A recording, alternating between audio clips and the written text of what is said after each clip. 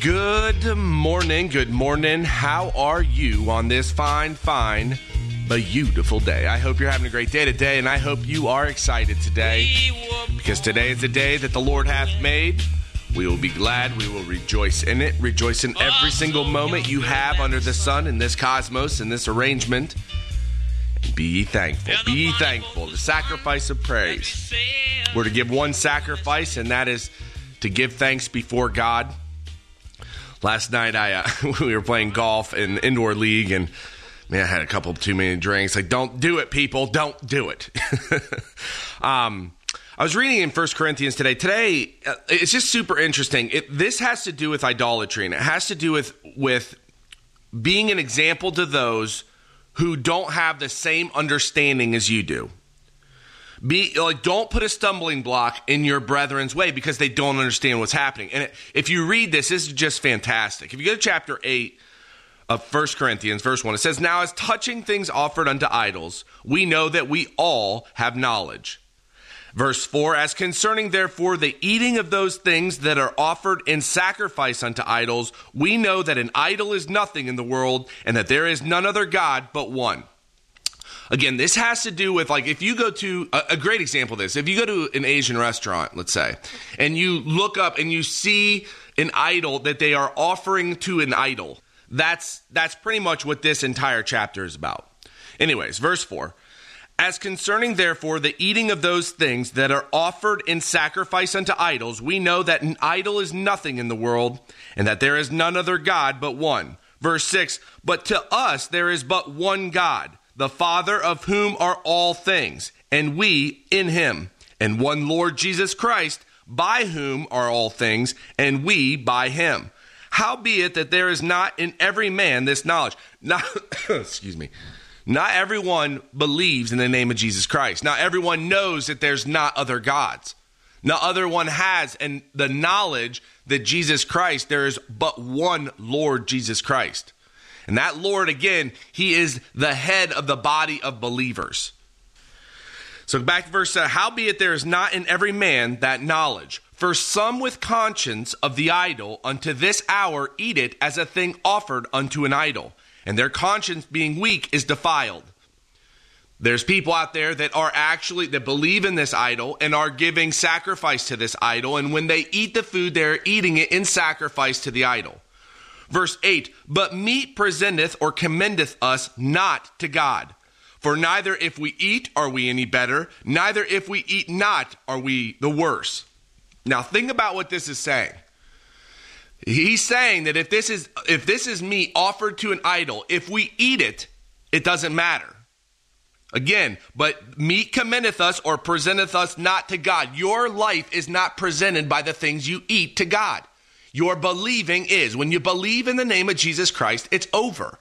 And this is the freedom, that liberty we have to walk in. But I'll keep going. "But meat commendeth us not to God, for neither if we eat are we the better, neither if we eat not are we the worse." Verse 8, "But take heed lest by any means this liberty of yours becomes a stumbling block to them that are weak." This is just fantastic. You have liberty.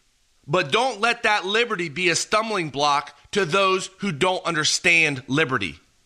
Verse 10, "For if any man see thee, which hast knowledge, sit at meat in the idol's temple, shall not the conscience of him which is weak be emboldened to eat those things which are offered to idols?" If you know that there is not but one God, there's only one God, and this idol is nothingness, yet you sit at the temple of the idol and you eat, you're showing those who are weak in faith, weak who do not understand, who do not believe, to be emboldened and to start to eat at that temple. Verse 11, "And through thy knowledge shall the weak brother perish for whom Christ died." I mean, that is insane. You're supposed to be an example to bring people to Christ, right? To believe in the name of Jesus Christ.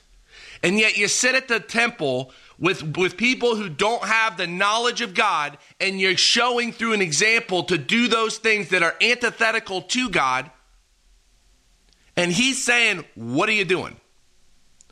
Verse 12, but when ye sin so against the brethren and wound their weak conscience, ye sin against Christ. Wherefore, if meat make thy brother to offend, I will eat no flesh while the world standeth, lest I make my brother to offend.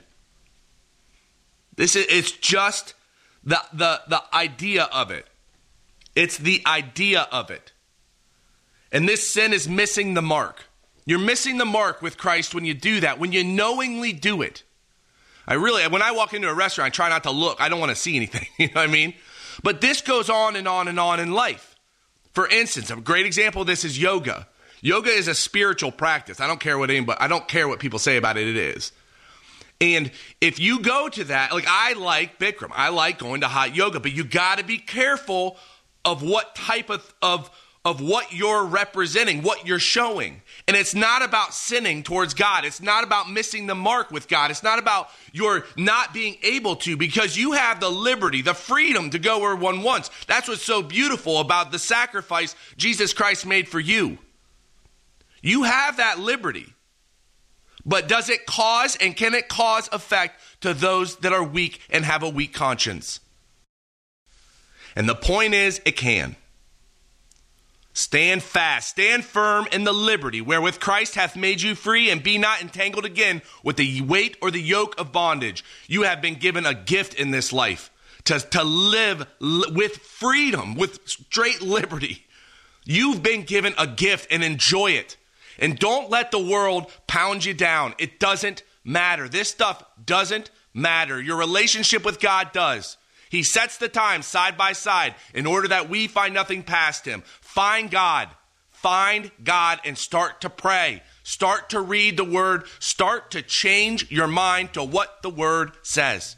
It will fundamentally change who you are, what you think on, and when you start walking in that spirit, that new spiritual nature, that life, you're going to feel a peace and a freedom that you have never felt before. And I promise you that. Have a phenomenal day today. God bless you. And I'll talk to you tomorrow.